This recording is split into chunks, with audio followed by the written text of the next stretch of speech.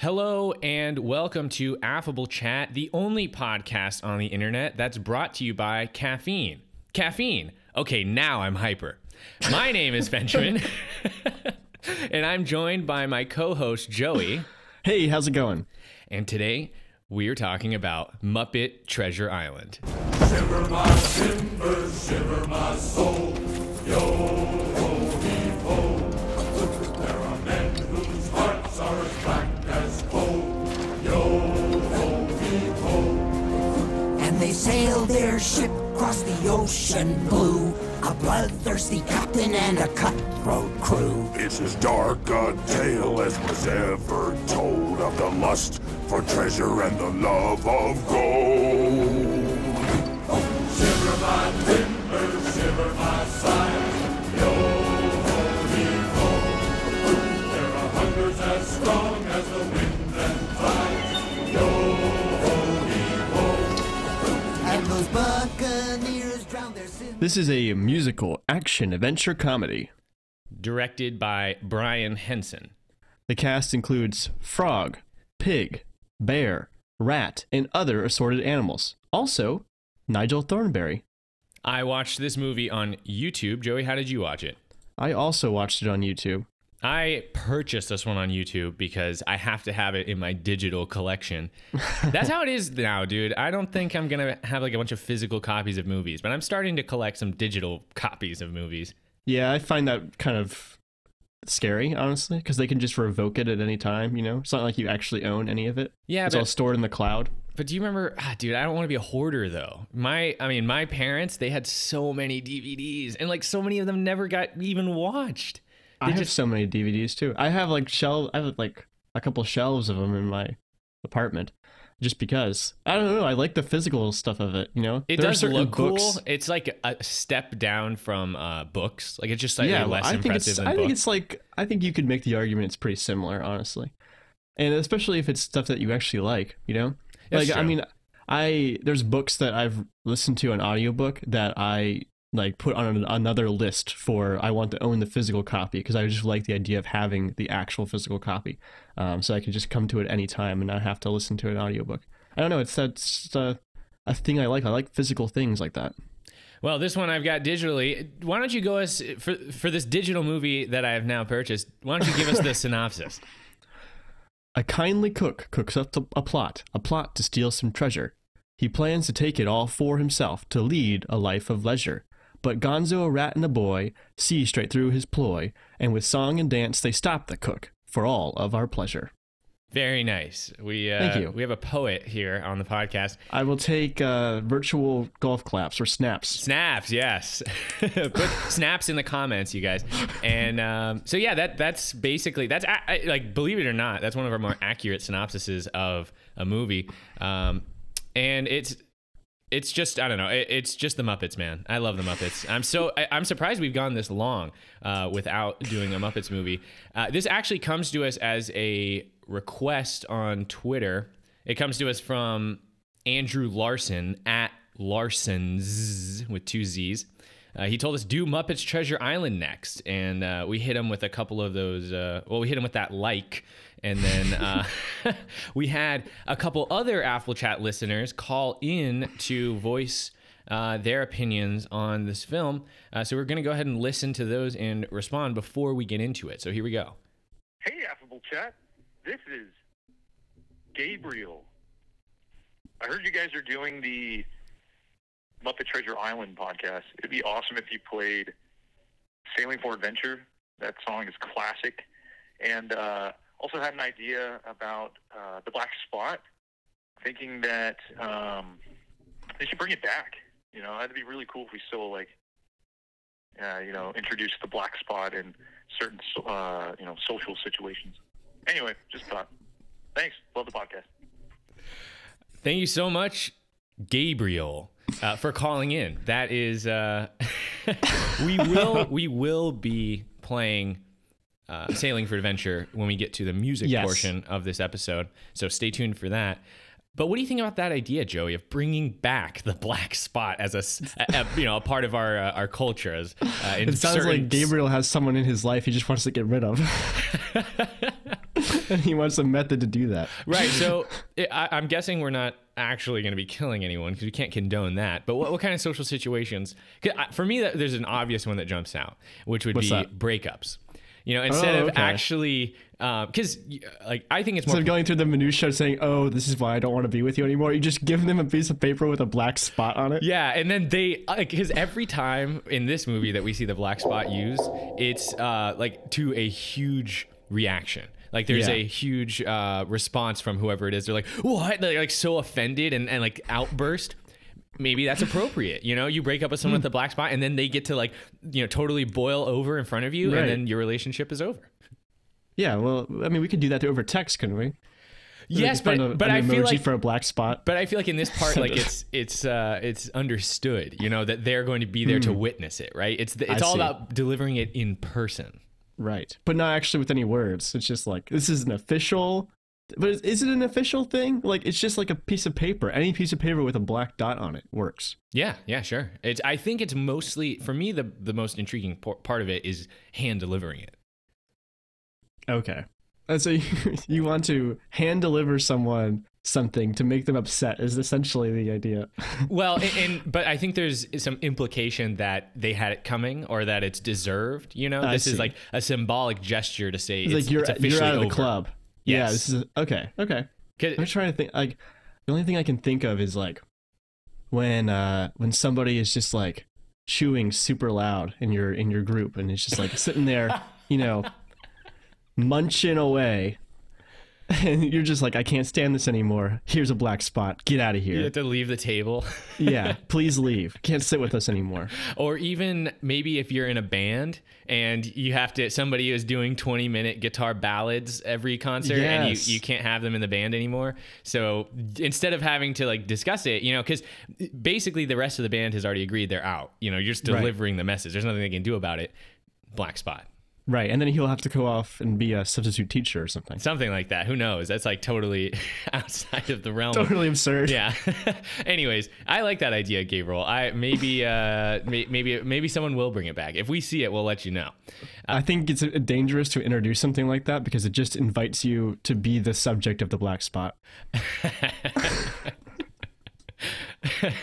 Okay, so we have one more phone call. So we're gonna go ahead and play that one now. What's up, Ben? This is Chris Stanley. You know me, great friend of your brother. As you know, So yeah, Chris Stanley. What's up, Chris? First off, thanks for calling in. And yeah, we are. I can agree with you. We do go way back. Chris and I actually used to work at the mall together with my really? brother. Yeah, we were quite a dynamic trio, triple threat trio at the mall. So yeah, thanks for calling in. All right, let's keep this message going. Muppet Treasure Island means a lot to me, as very similarly to you and Gabe. I grew up on the Muppets. Dare I say this is the best of those early Muppet films? I think it's neck and neck with the original Muppet movie. But if you really just want to go like musical number by musical number, I think this film has the best score of any of them. To this day, the opening number with all the pirates going to the treasure chest, that number still slaps. Big agree. I mean that's why we played it as our like intro soundbite for this episode because it does such a perfect job of setting the tone. Right, Joey? I don't know if I necessarily agree. I really, really like that song. I think it's awesome. I love all the little like crabs and like the snakes and the alligators, like puppets come out and they're all singing about this like it's so ominous too. It's just like when there's money in the ground, there's murder in the air. It's so I love the intrigue, but I don't think the movie delivers on that ominous message as well as it does in that first thing. Like it really sold me on the movie. And that is the song I liked the most. But the rest of the movie is so silly, which you expect from the Muppets. It never really delivers on that same tone. And we'll get into this later in our discussion. But I think they carry that like undertone of like the being a pirate is actually really savage and like deadly and cruel and terrible, but because it's all puppets and silly they kind of gloss over it, but we'll get more into that a little bit later.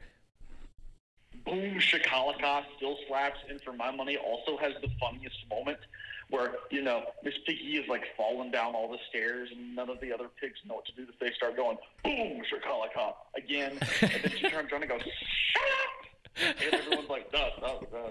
Start chatting to themselves. God, that always killed me. Sailing for Adventure, Cabin Fever. This movie songs still hold up and slap to this day. Chris, you're absolutely right. And I'm going to say the same thing we just said to Gabriel. Stay tuned, because we're going to be talking about these songs in detail and playing portions of them so you can treat your ears just a little bit later. If you're going for a good Muppet movie, you want excellent musical numbers that all have humor with a great story and dialogue in between. This movie snaps all of that together. Again, I think the original Muppet movie is the only one that comes close to matching what this one brings. And I hope you guys do it justice on the podcast. And by the way, when are you two ever going to have me as a guest on Affable Chat? Slightly offended on that. Either way, cheerio, boys. Cheerio, Chris. We do hope to do it justice. We're in the middle of it right now. We're going to do our best. And also, we'd love to have you on. So I think I'm going to be reaching out to you soon about organizing that. But yeah, and the thing about the Muppets is I feel like they consistently deliver on quality. So it's hard for me to put one above the any of the other ones. But this one definitely does bring the quality, especially on the songs and the humor. Yeah, I agree. It's pretty fun. Okay, let's. So just a reminder to our other listeners, you can call in. Feel free to dial that number. That's 833-600-2428. Yes, that's 833-600-CHAT. Call us anytime, and we'll play it on the podcast. You heard it here. That's right. Okay, let's talk about this movie. Let's start with our pros. Joey, what did you like about Muppet Treasure Island? It's fun, it's silly, and it's everything you expect from the Muppets. There's some amazing entrances for both Kermit and Miss Piggy. Those are some of the highlights for me in the movie. Tim Curry is literally an island full of treasure. And some of the most impressive some of the really impressive puppet work. And it's seriously funny at times. When I laughed really hard. Yeah, I agree. This movie is just a silly goose time. You don't have to take it very seriously. You can just let the Muppets take you on that journey and just have a good time from start to finish. Like what we were discussing a little bit earlier, I like how they try to slide these really savage undertones into this movie, because being a pirate really is, cutthroat, if you want to use it that way. And I like how they didn't exclude that. Even though this movie is very lighthearted and kid-friendly, they still have some of those things where you're like, wow, did that puppet really just say that, inside of this hilarious and lighthearted song about sailing? So I like that. Tim Curry is amazing. He's great, and we'll talk about him. There's just good swashbuckling action in this movie. Like, if you are into the pirate aesthetic, I think that this movie delivers so well on that part of it. I think the ending is really satisfying. Like, even though I think throughout the movie you're kind of trying to figure out what the point is, at the end I think it comes to something cohesive. And also, I died the whole time. I totally forgot, because I've seen this movie before when I was a kid, but many times. I totally forgot about the rat cruise ship subplot. Oh my gosh, that's so good. And it kept coming back. It's such a good running gag, and it's really good. And it almost can't happen unless it's this format, which is puppets. Like, it's just so funny. So I thought that was really great. Okay, moving on to our cons, things we didn't like. I thought that the plot was just insanely convenient. There are so many examples where it truly does not matter what's happening. They're going to get from one thing to the other, and it doesn't matter. Like, for instance, the half-wit squire, Trelawney, played by Fozzie Bear.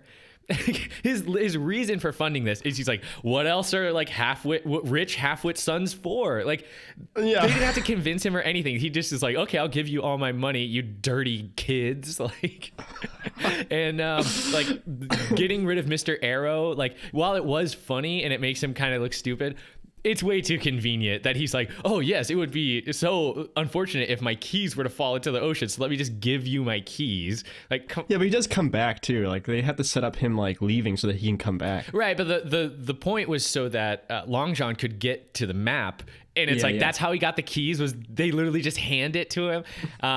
And then sword fighting against the pirates at the end, where they even though these are cutthroat pirates, again, they're just easily defeated by the good guys. Like, the good guys are all miraculously much better at sword fighting, waving their swords around. and I want to, put this all in context. None of this really matters. It's all in good fun. But as far as a movie goes, like the plot is just super convenient. And a lot of things that happen in the movie end up not really mattering all that much, which, again, I don't want to say that's too much, but as far as like, if you're going to compare this to like film in cinema, it's like, okay, their plot is just insanely convenient. Yeah, my cons kind of go along with that. Like the whole time, I couldn't stop thinking, what is the real story of Treasure Island? Like, I think I read it in an abridged version like a long time ago when I was a kid, but like I remember some of the characters, and I've seen Treasure Planet, but I don't remember how much of that was true to the original story. So I kept wondering, like, how much of this is adapted for the Muppets. Like, for example, that whole Sam Arrow thing. Like, what happened with the first mate in the real story? Did he actually get put on a lifeboat and like cast out to sea, and then they thought he was dead, and then he comes back at the end?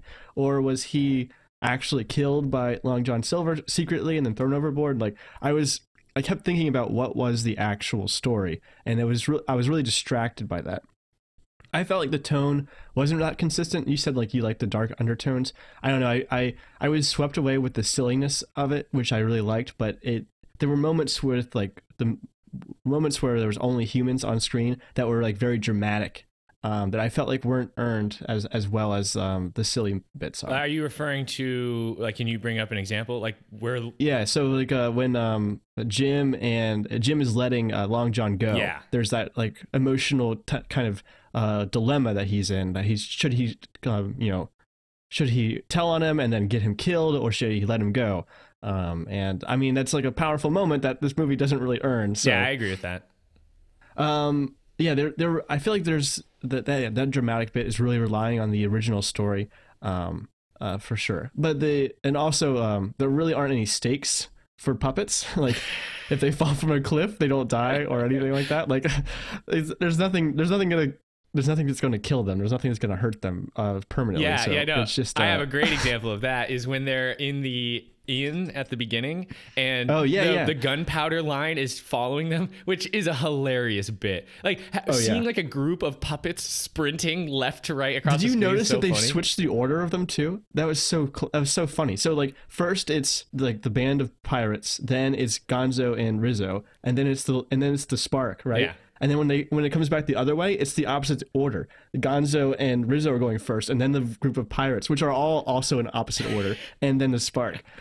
It's and then that leads up to the actual explosion, and you see this guy standing on top of a barrel of gunpowder. That's where he ends up. After all that running, he ends up standing on top of a barrel of gunpowder, and then he explodes, and you see the whole house explode. But then you see him, that exact same guy, with his head popping through the roof, and he's just like, ouch.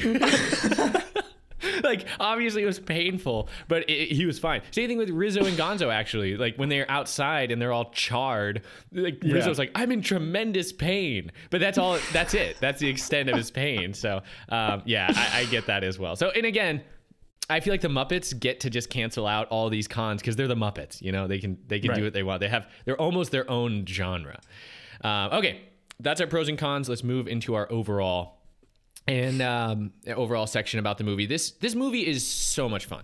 One of my favorite things in life, honestly, is to sit back and let the Muppets take me on a wacky, hilarious, fourth wall demolishing adventure. Keyword adventure with this particular Muppet movie. I love how pro adventure this movie is. It's like the setup is good to make you just want to get out of your current situation, whether that's being an orphan, working and getting yelled at in an inn, or just your boring normal life. You just want to go out there and see the world, right? And our main character, I guess, Jim Ladd, is kind of bland in my opinion. what. Yeah, I totally agree. Yeah. But Jimmy. But yeah, he leaves a lot to be desired. But well, yeah. he's just also a kid. Well, for me, yeah, and you know how harsh I am of a critic of child actors. For me, his blandness allows him to be kind of a audience surrogate on this adventure, where you can kind of see you can kind of just copy and paste yourself over Jim, because there's nothing there already. So you're just filling the void, and you get to kind of experience the adventure through his eyes. I actually think of it as like a video game where you play a character who has like a name and a backstory, but you play them, you know, and everyone just treats you like you're special, not because your character actually is special, but it's because you're the main character, you know? Yeah, that really is how it feels. Right. So that's what I felt from him. And then Gonzo kind of is like your friend, like, and then Rizzo is your more reluctant but still endearing friend. And so even though today it's more apparent to me that he's not that great, Jim, I feel like as a kid I really kind of identified with him because I was just a kid and I was like, oh, I'm Jim. You know, I get to go on this adventure with the Muppets too. Yeah. I mean, that's exactly it. He's an audience surrogate for sure. So, and I guess maybe that's not hard to mess up, but I feel like he filled that role fine. I think the Muppets do such a good job with these like film adaptations, because there's this one and there's the previous movie, which was the Muppets Christmas Carol. They also did Muppets Wizard of Oz. Yes. Oh, which is also good and has a amazing Tarantino cameo in it, which is so good. But the reason these are so good is because they have characters that are already well established within the Muppets universe.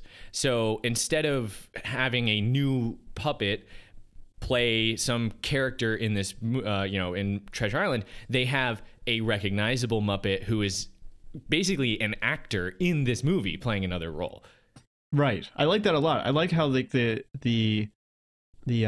actors are Muppets, but they're also still themselves, you know, like they just inserted Kermit and Miss Piggy into Treasure Island, and they're playing other characters that are supposed to be, they have lines and stuff, but they really just act like themselves.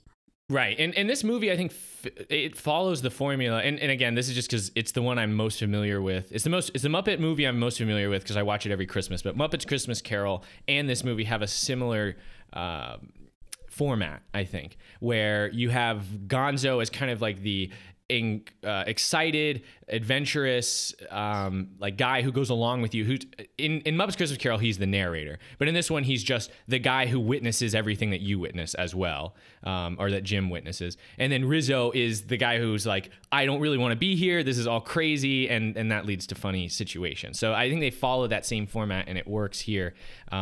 As well, but then you get all these other characters like Fozzie gets to be the half-wit rich son. Sam Eagle gets to be gets to rep USA in another situation where he shouldn't be repping the USA. Like, you notice he's wearing red, white, and blue, right?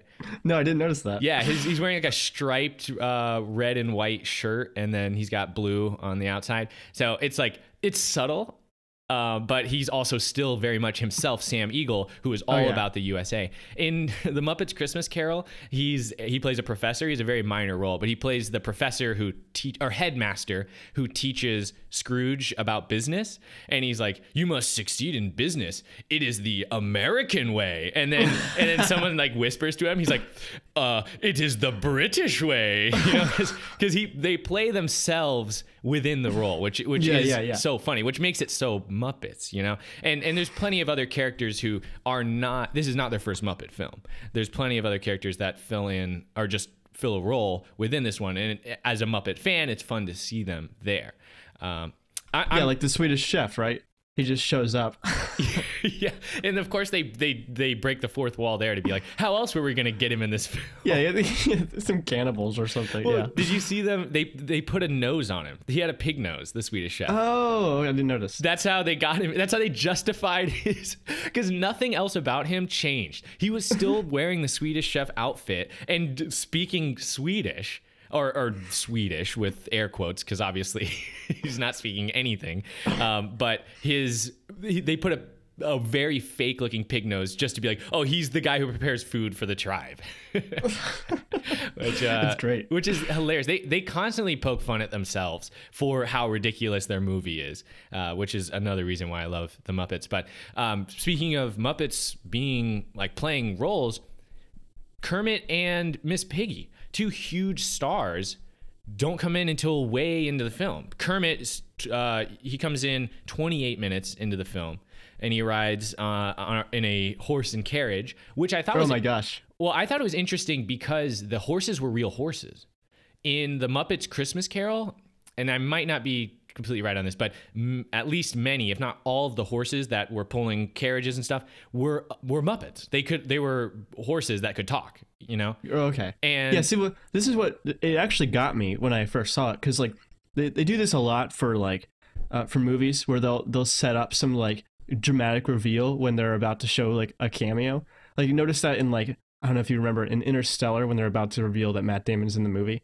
They linger on the fact that you don't know what this guy looks like. You know, they're like about to open the thing up and they're all pausing, looking at each other and everything. It's like a big, it's a big pause for everyone to pay attention. Oh, look, someone important's about to show up.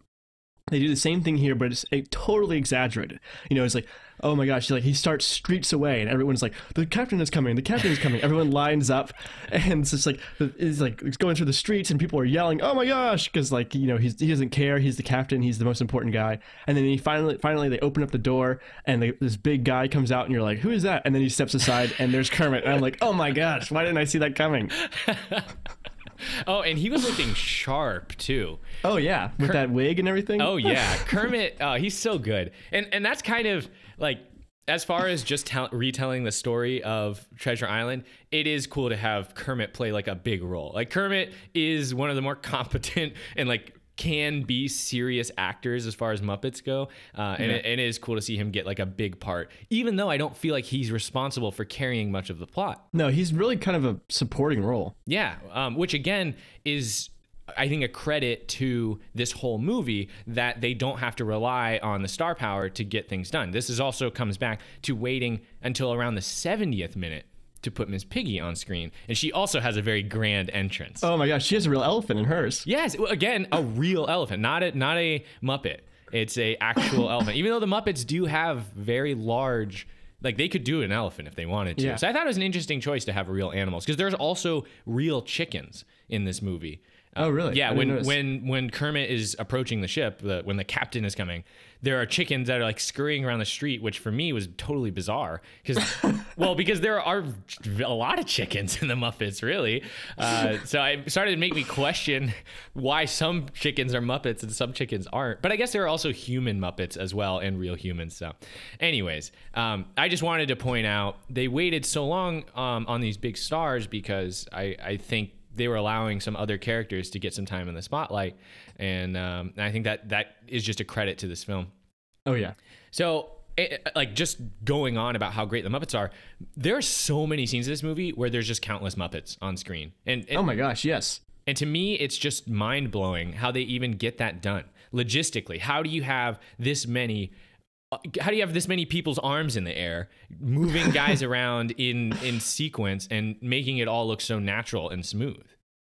It's crazy. I actually watched a little bit of like a behind the scenes video that was like accompanying for this movie. It wasn't really, it was still like a Muppets thing because they interviewed the Muppets as if they were actors, like trying to figure out what they Yes. did in the movie and stuff. It's really silly. But they do have a couple of moments where they talk about what it's like to have everything done. And Tim Curry mentions like that when like one of the things they do is when they have the Muppet on their hand, you can't talk to the person. You can only refer to the Muppet.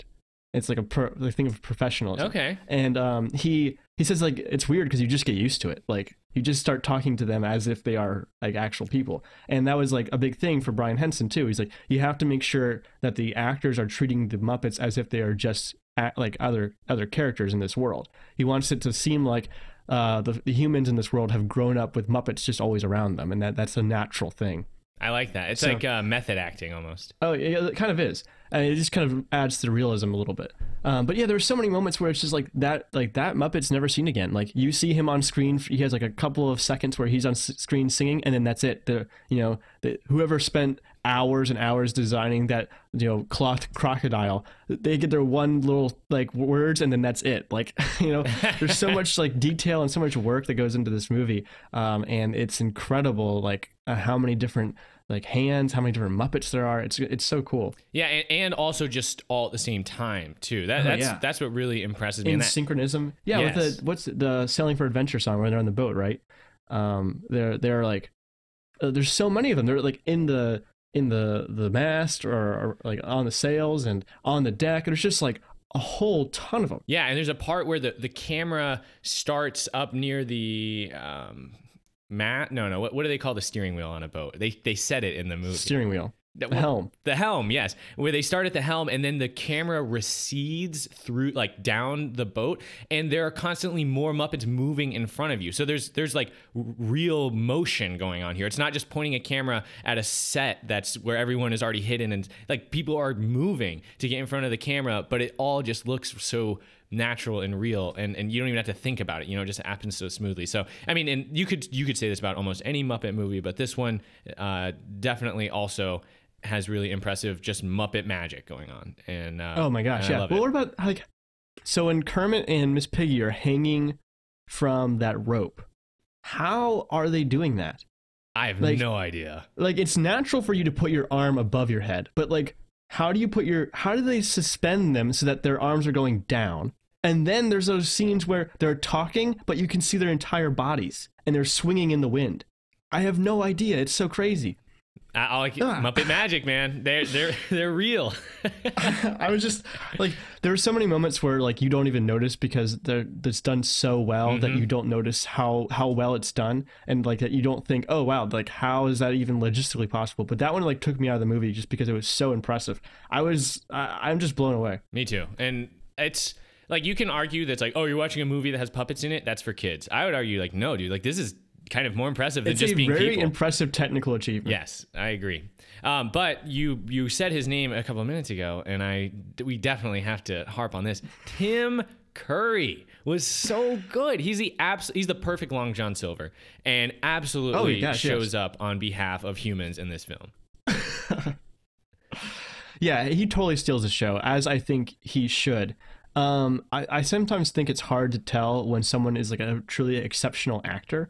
But when you're kind of surrounded by puppets, a literal child, and essentially a bunch of singing extras, it can be super clear who the talent is. Like it really shines through. So like you can just tell, like he has so much charisma, but he's playing this really like complex character as well. And he's perfectly disarming and charming, and he's just like the classic pirate in so many ways.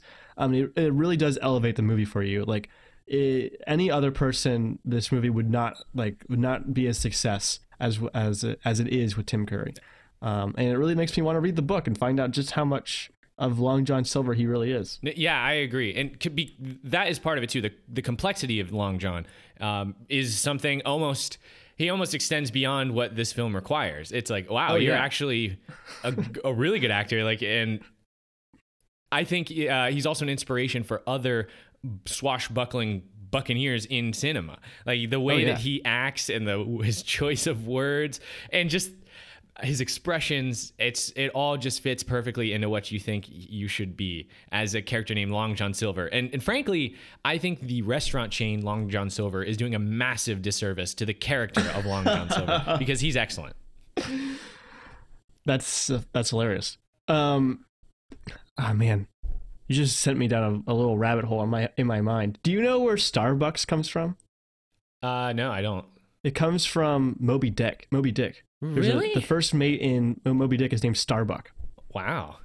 That tells you how much attention I paid in English class. You know what I'm saying?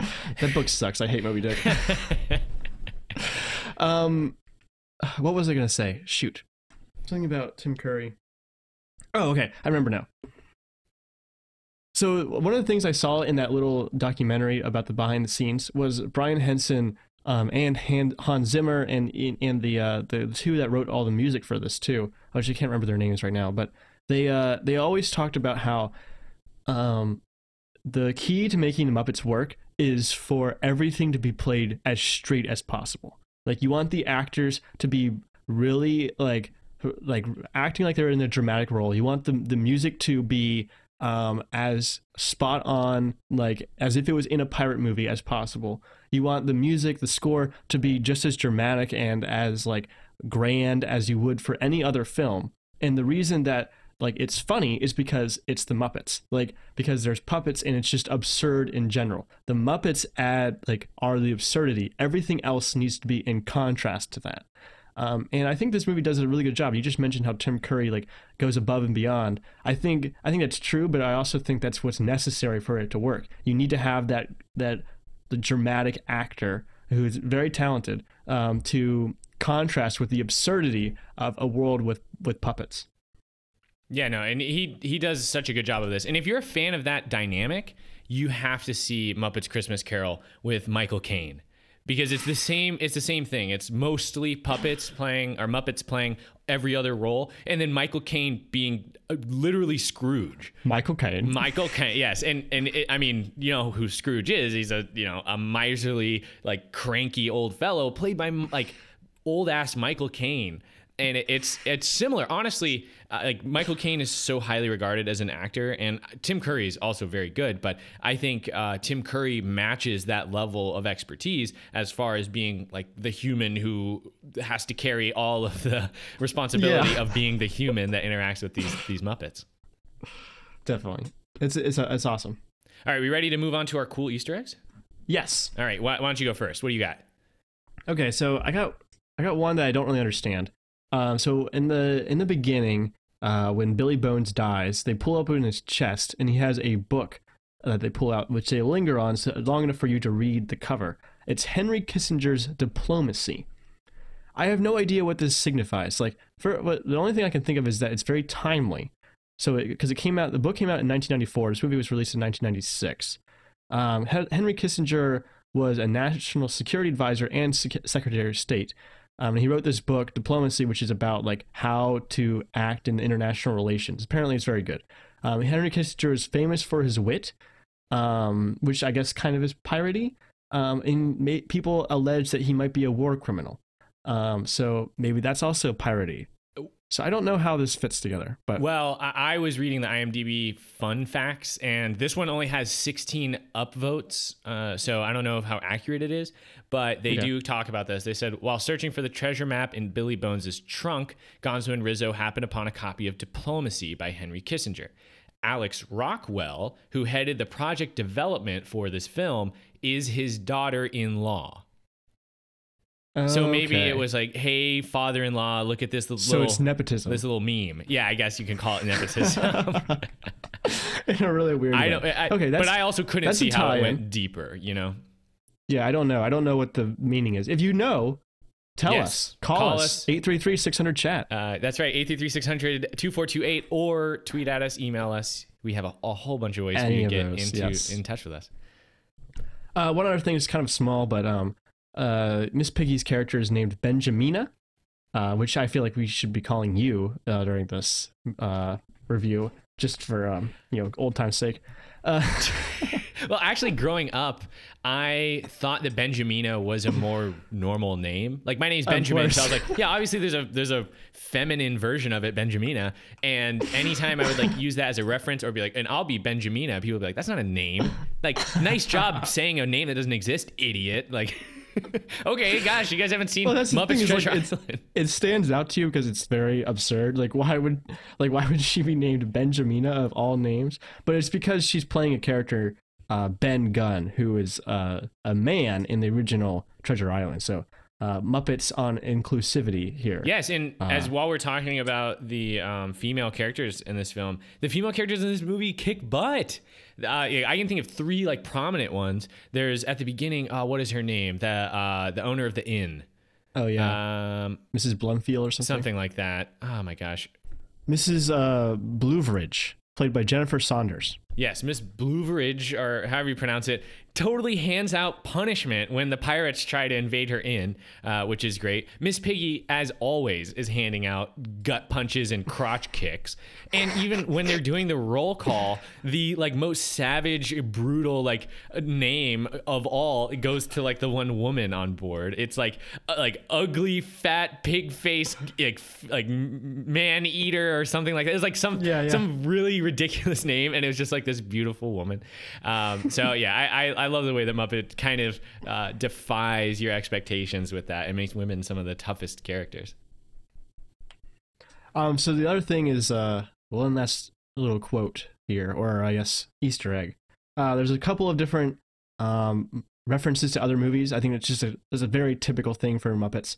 I don't think I caught all of them, but here's 3 that I caught. So first of all, Gonzo at the beginning, he says, "Sailing on the 7 seas on a 5-year mission to boldly go where no man has gone before," which is a direct quote from Star Trek, admitting the 7 seas bit.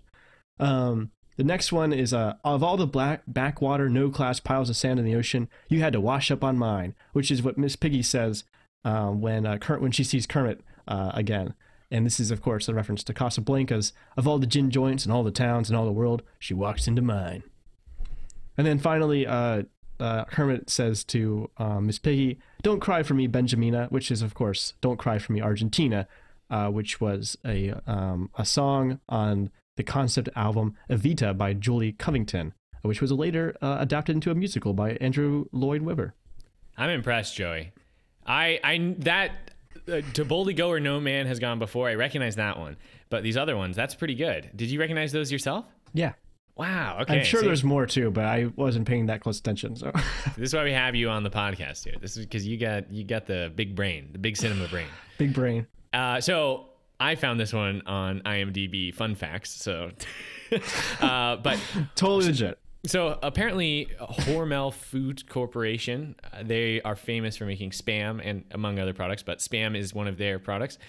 They sued the film production company for making the character named Spam, the chieftain of the island tribe, and this because like in this movie, and their suit was defeated, and the judge had this amazing quippy line after making his decision where he said, "One might think Hormel would welcome an association with a genuine source of pork." Oh my God. And I actually read more into this because I don't know if you can trust IMDb like their trivia section, but I found like a newspaper article from before, and apparently Hormel was worried that because Spam was kind of a bad guy, like they saw him as a antagonistic character, that they were worried that would damage their brand. I think they didn't even watch the movie. Like they must have heard there is a character who, and here's what he looks like, and now let's sue somebody. Just another frivolous American lawsuit, I think, because I don't think Spam, I kind of forgot he was in this movie, really. Spam, what an iconic name though. Like the only thing he does, his best that's line actually is definitely, that's actually really true though, because like when he says that, I'm like, wait, is Spam pork? Like I didn't know it was anything. Well, his best line for me was "We see you have boom boom stick. Bye bye." That was so amazing. I'll charge in like we're gonna save the day, and then they all retreat immediately. That's so good. Also, another IMDb trivia fact, Tim Curry is apparently a huge Muppet fan, and after this movie, they gave him his own Muppet likeness as Long John Silver. No way, that's awesome. Yeah, and so you can Google it and see like him sitting next to Long John Silver, Tim Curry, which is pretty awesome. There's a little quote from the that behind the scenes too from Jennifer Saunders, and she says like she says something along the lines of, when you're in a Muppet movie, that's when you know you've made it. and like when you get your own Muppet, that's when you know you've made it. I agree. It's super cool. Okay, that's our fun facts. I think it's time to move on to the part we've all been highly anticipating, which is the songs. Yes. And I think it's just important before we go into songs to point out that the soundtrack for this movie was by Hans Zimmer, who famously also did Disney's Lion King. And Interstellar. and so many other movies. I mean, he's probably the most famous like score writer or whatever that term is in So, and Hollywood. when you bring Hans Zimmer aboard, you know, you get what you pay for. There's so much good music in this movie. Oh yeah, definitely. All right, so the first song I want to talk about is "Shiver Me Timber." That's a little too much of the rum this morning, Joey. more rum, please. Smashing all the bottles on the A piece of eight. 5, 6, 7, 8. Hula waka, something not right. Many wicked, icky things gonna happen tonight.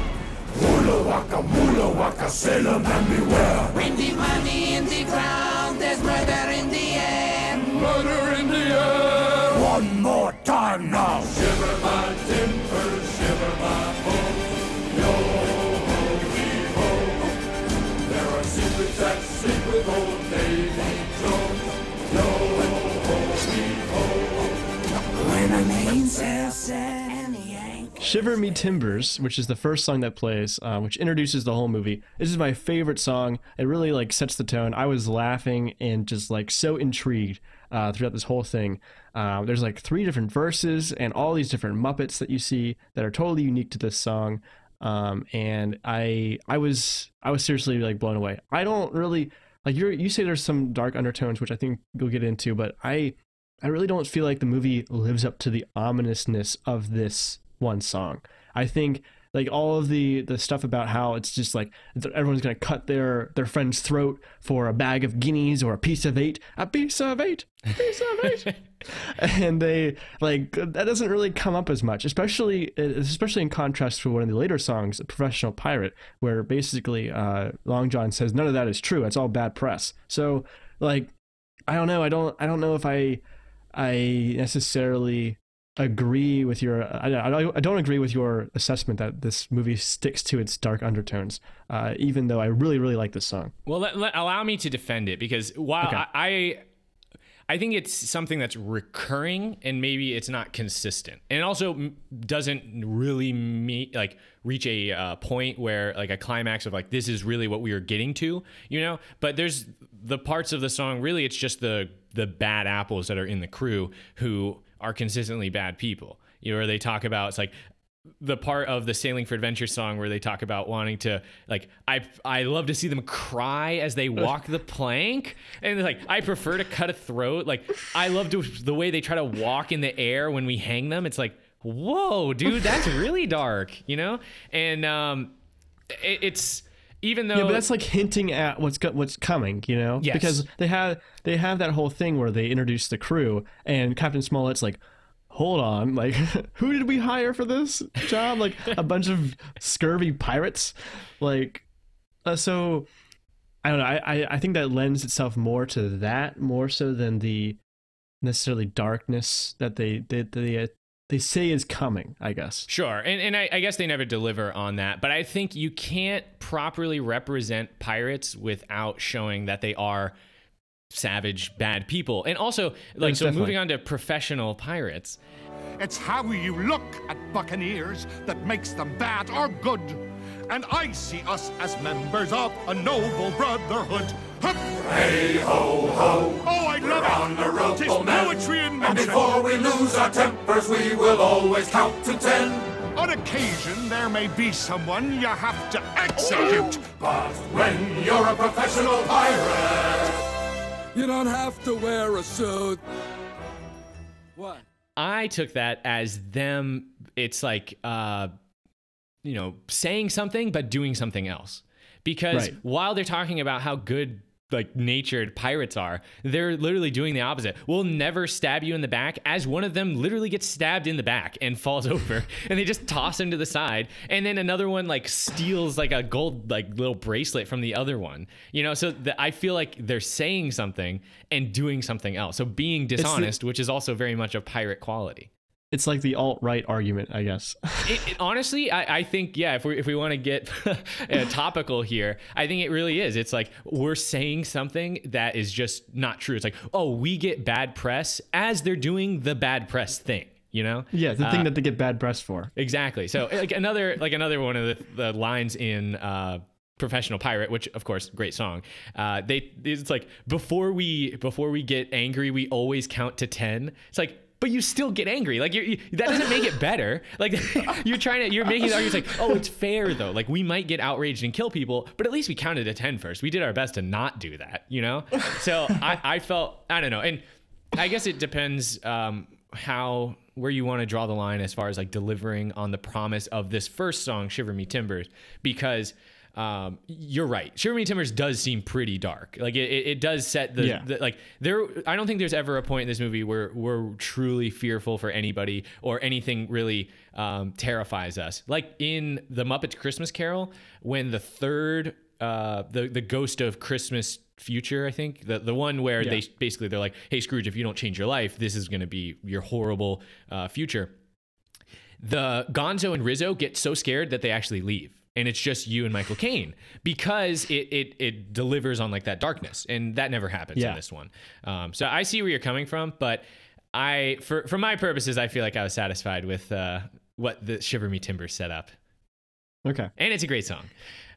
It is great. So the next song is Something Better, which is the song that Jim Ladd and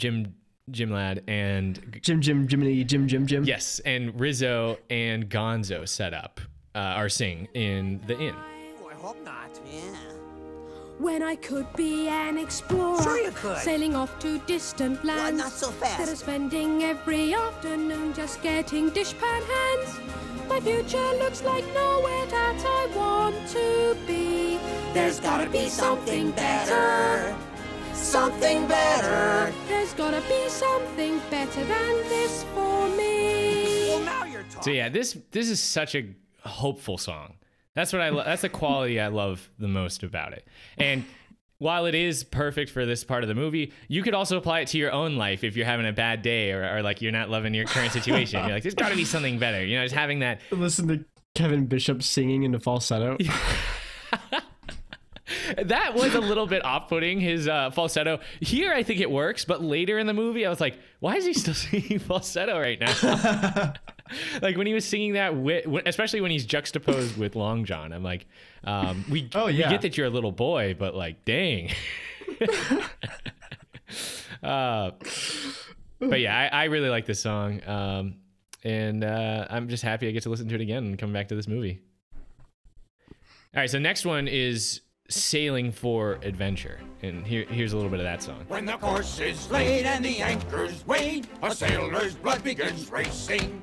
With our hearts unbound and our flag unfurled, we're on our way and off to see the world. On the way and off to see the world. Hey ho, we'll go anywhere the wind is blowing. Manly men are we, sailing for adventure on the deep blue sea.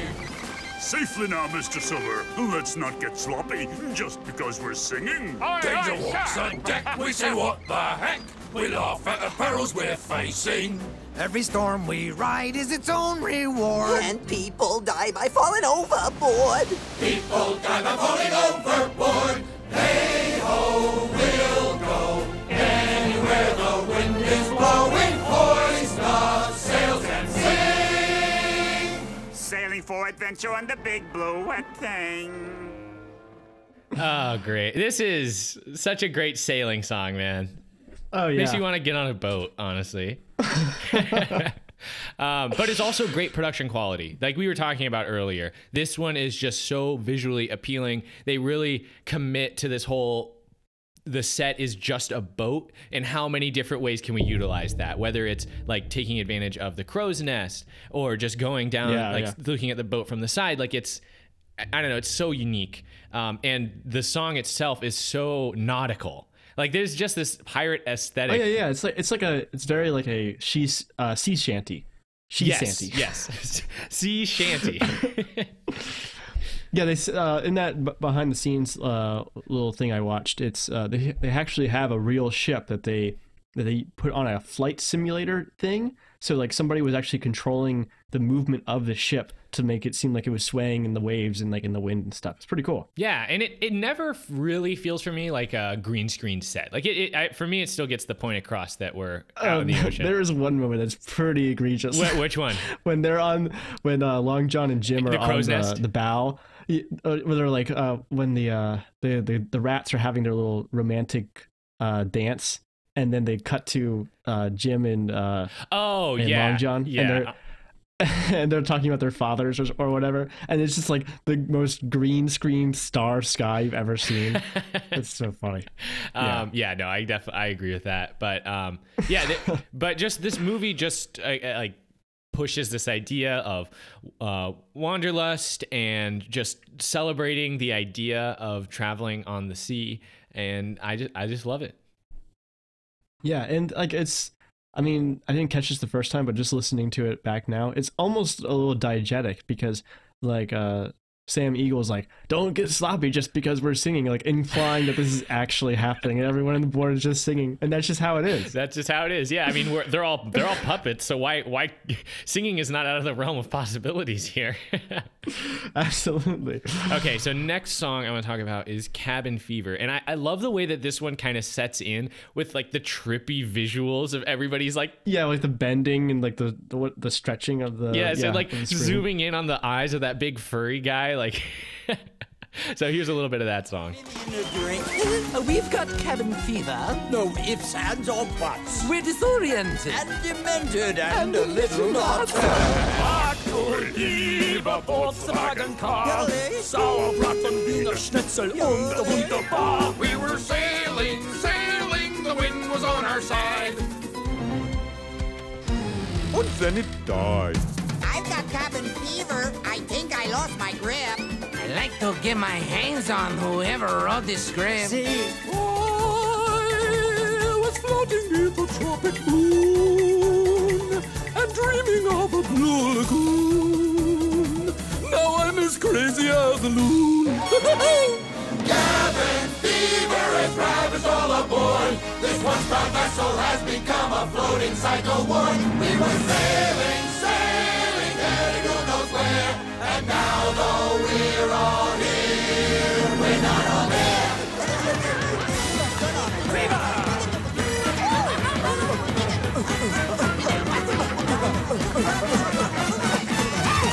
Cabin fever. It's so good. That's the best song. That one and Shiver Me Timbers are tied for me as the best song. It's so Muppets. Because even though this movie kind of focuses on this nautical aesthetic and they do it so well, this is an opportunity for them to go just bananas and do all these different styles of music, and they're all so good. I know, especially like it's just all so absurd, and like it starts off with like reggae, or I guess, and then it like moves into like swing dance, and then it's like some German yodeling, and we're just saying random German words. Oh my gosh, yeah, and it all looks amazing too. Again, it's still happening on this boat, but it's this completely new like lighting and all these new props that have come on, and everybody's taking on new personas. Yeah, I like how the like the extras that are like the humans on board are like really get into it too. When they're like dressed up in like the hula skirt and like he's with the what they called maracas. Yeah. Yeah, it's so good. Two of my favorite like quotes from this song though is like the guy who's like, they're all going insane, and one of the guys who's insane is like, I'd like to get my hands on whoever wrote this script. Like kind of pointing out mid-song that this is totally ridiculous that this is even happening. And then the song that really encapsulates it is kind of clever. It's like like where they're saying like, we have cabin fever. They're like, now that we're all here, we're not all there. It's hilarious. Yeah. I died laughing when I heard that. That's a good line. And like what's his name? Clueless the goat references the song a couple minutes later when he's locked up in the brig with the other miscreants. He's like, what was that singing up deck? He's like, cabin fever, like singing along with it. Yeah, he's this song it's so memorable, even though it has no impact on the rest of the movie, because immediately as soon as the wind begins, everyone doesn't have cabin fever anymore, and they're like, that was embarrassing.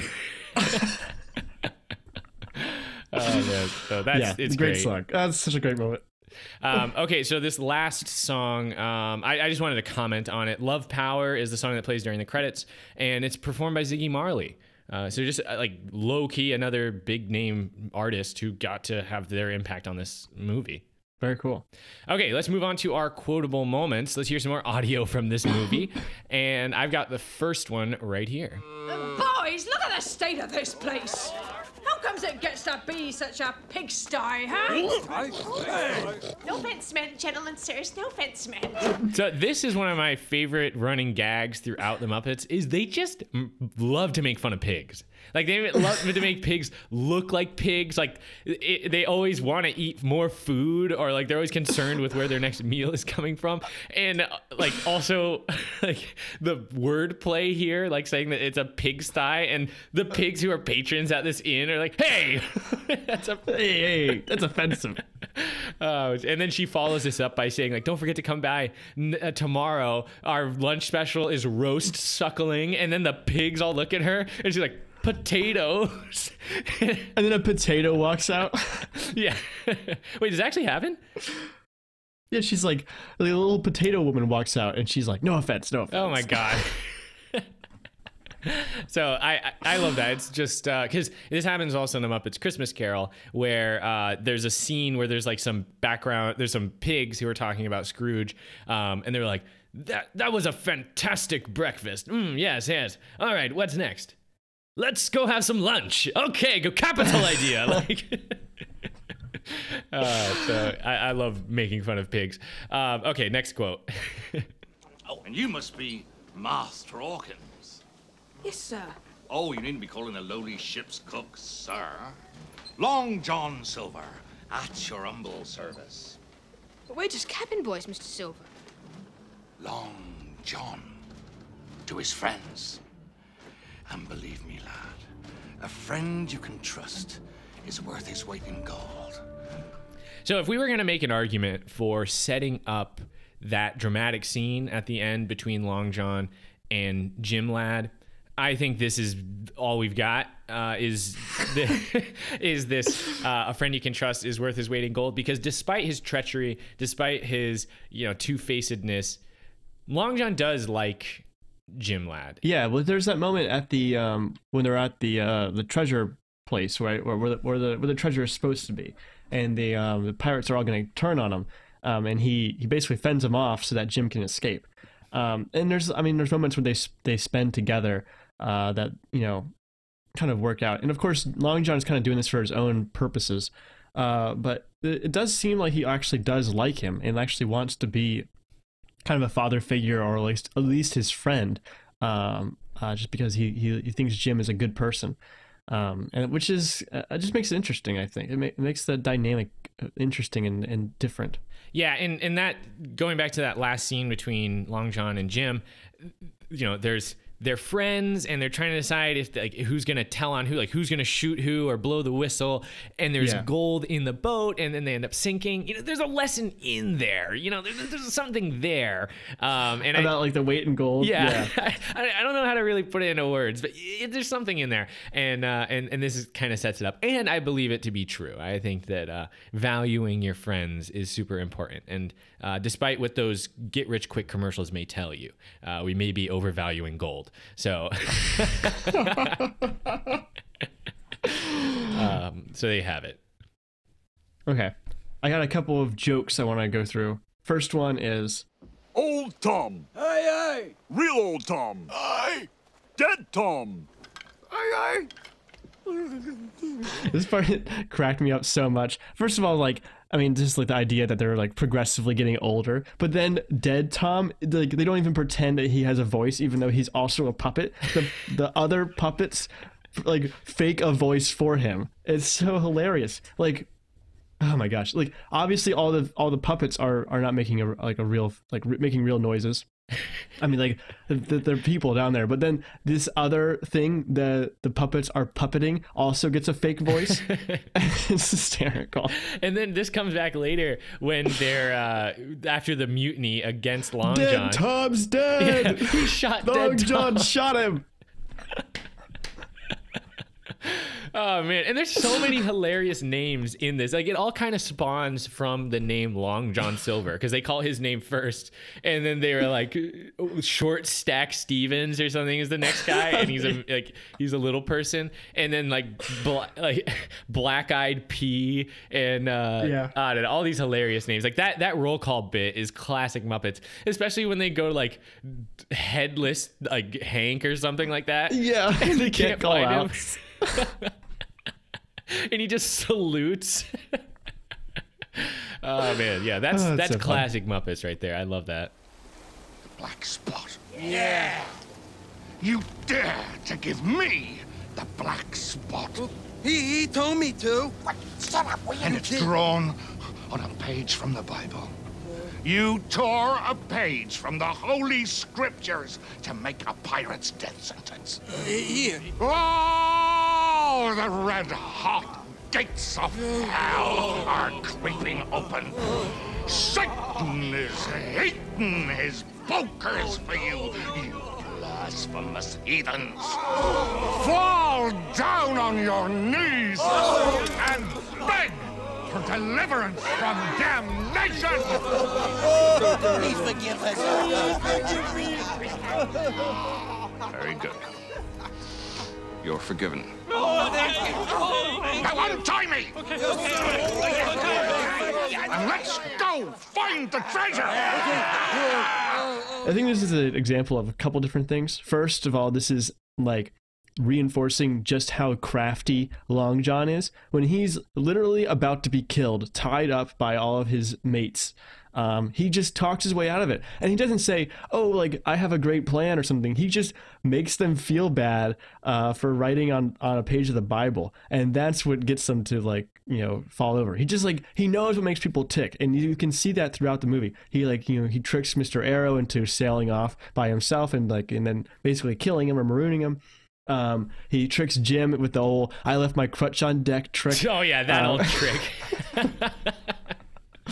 And then there's that moment when he's like, he brings in the brandy, right? And he's like, it's very clear he's trying to kill them by poisoning them, but Captain Smollett doesn't let it happen. So there's all these little moments where Long John tries to talk his way into getting what he wants, and this is just a great example of that. It also is like another example of the convenienceness of the plot. Yes, where like everything is just like falls into place exactly how it is, just because. Yeah. But hold on, I'm glad you brought up that brandy scene because it also is one of my favorite Fozzie Bear bits where he's throwing out all of the brandy. Yeah, well, because Long John claims that this brandy is like his original thing. It's from years ago. It's this great drink, and Fozzie is just so indecisive. He's like, "All right," pours himself a glass, and then like, "No drinking on the ship." He's like, "Oh well, rules are rules," throws it out the window, and then he's like, "Oh no, but you really got to try this." Okay, all right, we'll do it. Like, so, and all the other Muppets around him are also like, oh, like just as indecisive as him, just as fickle. That's a good bit as well. So yeah, and it's furthers this belief that pirates are super superstitious, or just superstitious. They allow these beliefs that they have to overpower or to frighten them mostly into doing foolish things, and this isn't the only time. So at least it's consistent. Definitely. Okay, Joey, I believe you know what time it is. It is time for us to go a little deeper. Okay, so I want to talk a little bit about how Muppets or puppets work. I found this great video which was accompanied by a script that you could read online from Short Sleeve and Tie Club. It's on the YouTube channel. It's on the YouTube channel Concerning Reality. And they talk about how this works kind of in depth. They talk about both Muppets and also the puppets in Sesame Street, which are also Muppets. One of the Kermit, the way he works is he's actually a hand and rod puppet. So you have a hand inside of him, and then his arms are controlled by a second hand that's off screen, which is like holding a little rod with some like monofilament for his hands. And he actually has a little knob in his head that you can turn to move his eyes around, and that's how they control the eyes. They also do. They also use Velcro or magnets to like help them carry things. And there's actually a little bit from that behind the scenes thing where the guy says he talked to some like tin tin maker or something, tinsmith, who made him like little tiny like cups and stuff. And he said that they were perfect because they were just light enough that the Muppets could actually hold them. And then, so what they usually do is attach them permanently or semi-permanently to the Muppets, so that when every time they're in that scene, they're carrying whatever that thing is, and they can't necessarily pick it up and put it down. They also have they also talked about Big Bird. Big Bird is pretty interesting. His arms are actually connected together and are controlled by one arm. So in the picture, they're like the left arm is in the one wing and it's connected through like a wire to the right arm. So every time he lifts the left arm, the right arm goes down, and every time he lowers the left arm, the right arm goes up. And it gives him like this really realistic looking motion. The other arm goes straight up into his head. So that's how he looks so tall. And he also can control the beak and control the head and everything like that with your arm. Which is it's pretty interesting. There's a whole bunch of different like techniques for this kind of stuff, and it's used exceptionally well in the Muppets. But you can kind of sometimes see the rods in the corners of the screen and stuff, and how they're controlling their arms and stuff. It's pretty cool. It's insane to me how natural they make it look, because not only are they controlling these puppets, but they're making them interact with the real world. Like it's like you're talking about Big Bird. If you did that explanation that you were looking at have like an image of like a X-ray of what Big Bird looks like? Yeah, kind of. I've seen that, and obviously it's not actual X-rays. It's just showing you see through. Yeah, it's just a picture that they've drawn. Yeah, and it's crazy to look at that and then to realize that Big Bird comes across so naturally and so gracefully in whenever you see him that you almost forget that there's somebody in there. Yeah, and it's not just like someone in like a mascot's costume. It's like it's more complicated than that, but it still has this very realistic looking motion. It's amazing. It's what makes Big Bird better than Barney, honestly. Yeah. You heard it here first. That's right. We're a pro Muppets anti-Barney podcast starting right now. And also I've seen like that image of like what is inside of Big Bird photoshopped to be like something horrifying. So it's I don't know, it's super cool. I that to me is Muppet magic, and a lot like real magic.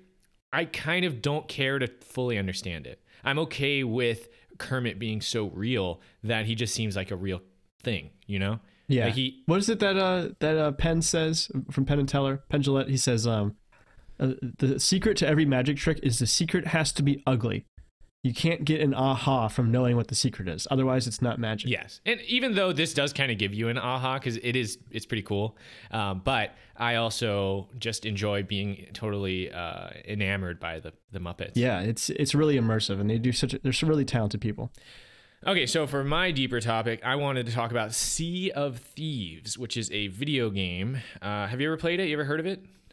I've heard of it, I think. Okay, so it's like one of those ones I always see commercials for. Well, really? It might, well, anyways, it's a game. I have it for Xbox. I'm sure it's for other platforms. Oh, okay. It might be something else. In just the way I look at it, it's a pirate simulator. You become a, whatever pirate, and you and your friends online can form a crew, and then you go sailing on adventures. And it has basically every single pirate, typical pirate thing. Like you can, in your boat, you can climb into the crow's nest. Your guns are like muskets, like single fire weapons. There's sword fighting. You can find treasure maps. You have a compass that helps you to navigate, and you can count your paces. You can find like messages in a bottle that will lead you to buried treasure. You have to load your cannons, and you can get into like battles with other pirates. Like the way that the game works is it's kind of an open world, free roam thing. But every time you play, you're in a world that has other real people playing in it as well. So you might be sailing along in search of buried treasure, and you come across another pirate crew, and you can decide how to interact with them. There's like ways you can communicate. So you can decide to be friendly with them, or you can go into a battle and maybe sink their boat. And when you sink their boat, all their treasure will float. And so there's like an incentive for you to sink their boat, or you can communicate with them and team up and then attempt to accomplish something that's a little bit more challenging that requires more people. But there's nothing stopping them from mutinying against you and totally betraying you. That's like something people like to do, is there's these explosive barrels. So you can like team up with some other pirates, and then when they're not paying attention, bring the explosive barrel into the bottom of their boat and explode it so that they're suddenly sinking, and you can steal all their stuff just like a real So pirate. is it like an online thing? Are you interacting with other people? Yes, it's all online. Although there are NPC boats that are, I don't know what they're called, but they're like basically they're full of skeleton crews. So those ones are a little more easy to defeat, and it's something that you don't have to interact with other people with.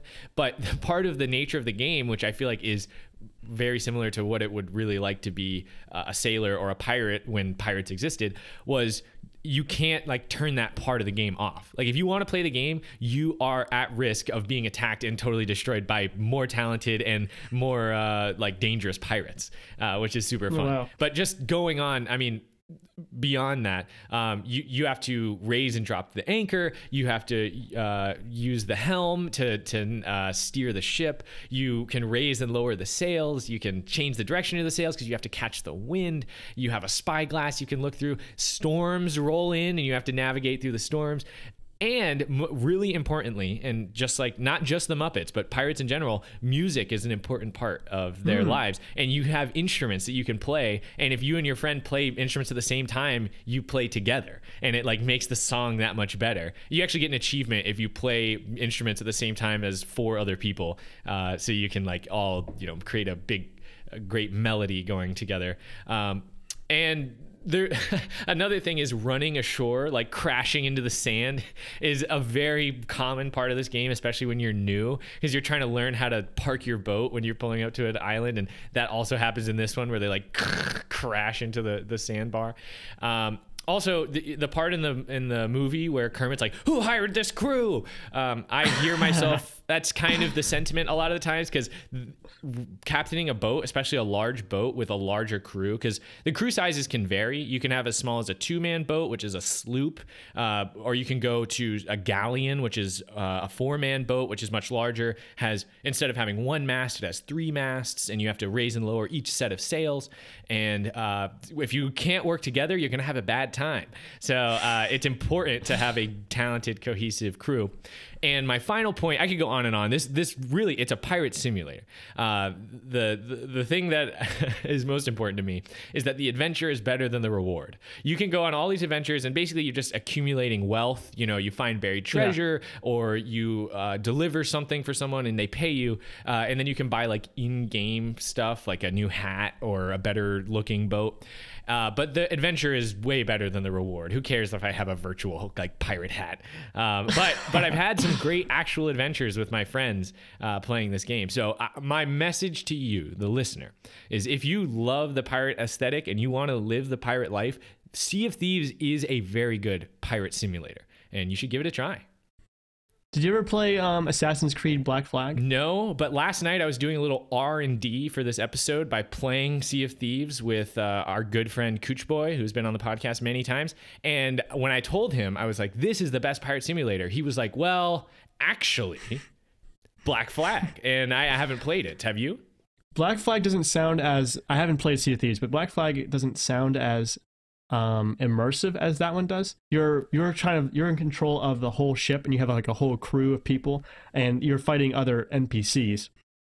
But like you get to do all sorts of cool things. Like when you upgrade your ship, you can have cannons that shoot from the front. You can have like broadside attacks and stuff. It's this really interesting, dramatic kind of like fight where you have to circle around the ship to try and like avoid their broadsides, but then hit them with yours, because it just destroys it, and there's all this satisfying cracking and stuff. Then once their ship is like down enough, you can board them and fight the crew, and then you can either take the ship or just sink it into the sea and like let everyone die. It's cool. That is cool. That's I haven't played a lot of Assassin's Creed, but that one was really fun for that specific thing. And one of the things you got to do was sing sea shanties.